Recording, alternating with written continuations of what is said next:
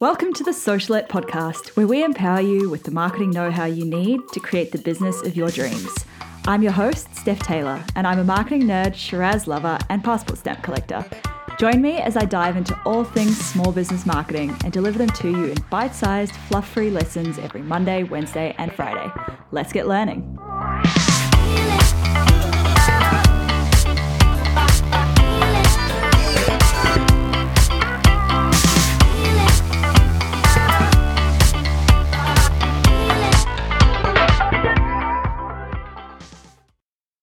Hello and welcome to episode 70 of Socialette. Today I'm looking at 3 big reasons why you should be using Pinterest to promote your content. I've had so many of you reach out and ask, hey Steph, should my business be on Pinterest? So today I'm going to help you figure out whether you should be on Pinterest or not. There's a common misconception that Pinterest is just for people who like DIY projects or pretty clothes or who are planning a wedding. This is so not true. Pinterest is actually a really great marketing tool if your audience uses it. So that's a big if. And honestly, you'd be surprised just how many people use it. So task number 1 for you is find out whether your audience is on Pinterest. So reach out to a couple of past customers or clients and ask them, are you on Pinterest? What do you use it for? Those are some good starting points there. Before we get stuck into the big reasons why you should be using Pinterest to promote your content, I'd love to invite you to become a contributor to my Pinterest group board. It's called Level Up Your Biz, and it's basically for like-minded business owners to share any and all business tips that they find on the internet or on Pinterest. Group boards are a great way to gain visibility of your own content, even if you don't have a big following, because you're leveraging the following of the group board. Head to stephtaylor.co/board for instructions on how to join, and I really hope to see you there. Okay, so why should you be using Pinterest for your business? Reason number 1, it's a search engine. More specifically, it is the second largest search engine that's not owned by Google. That means there are a lot of people searching for whatever it is that you have to offer. And because they're searching for it rather than being shown an ad for it or seeing it in their feed, their intent is higher. So, for example, maybe they're searching for tips to lose weight. Well, if your blog post shares tips to lose weight, these people are far more likely to click through than if you promoted the blog post to a random audience on Instagram or Facebook. The fact that it's a search engine means that even if you're just getting started and you have 0 followers, people can still find your content. Yes, okay, you do need to spend a bit of time on the SEO of your pins, and if you're not sure what SEO is, listen to last week's episode on SEO basics. But honestly, you don't have to spend a huge amount of time, no longer than you would spend on an Instagram or a Facebook caption. Reason number 2, 250 million people use Pinterest every month.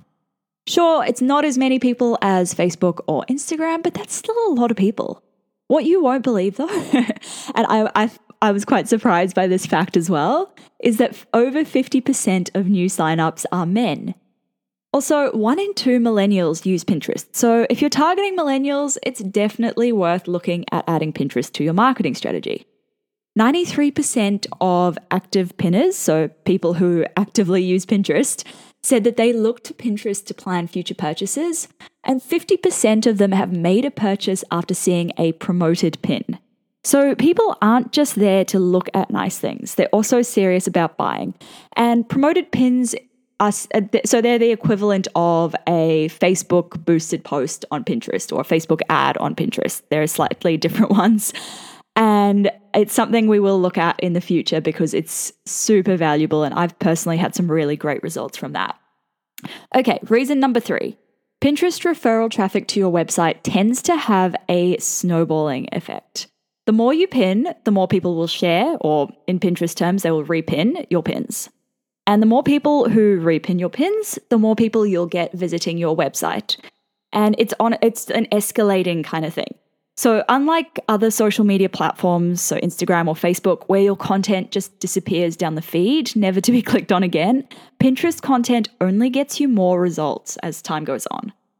So take my website, stephtaylor.co, for example. I only launched it in May this year when I launched this podcast, and I haven't been very strict with my Pinterest planning.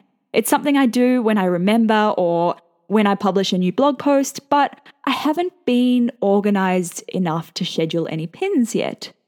In September, so not even 5 months after launching, Pinterest already accounted for over 1,000 website visits in the month. Like, that is a decent number. If you're interested in scheduling your pins, it does help you to increase your Pinterest growth a little bit quicker. I should be doing it. I just haven't had the time to sort it out. Tailwind is a really, really good app for doing this. Head to stephtaylor.co/tailwind to get a free trial and try it out for yourself. That's Tailwind, one word, no hyphen or anything.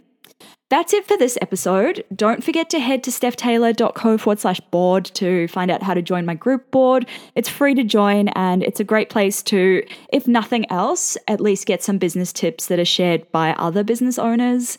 I really look forward to seeing you there. If you haven't subscribed to this podcast yet, make sure you hit subscribe so you don't miss any new episodes released every Monday, Wednesday, and Friday. And if you haven't left a rating or a review yet, I would love it if you could do that. Maybe today will be the day. Thanks so much. Catch you next time.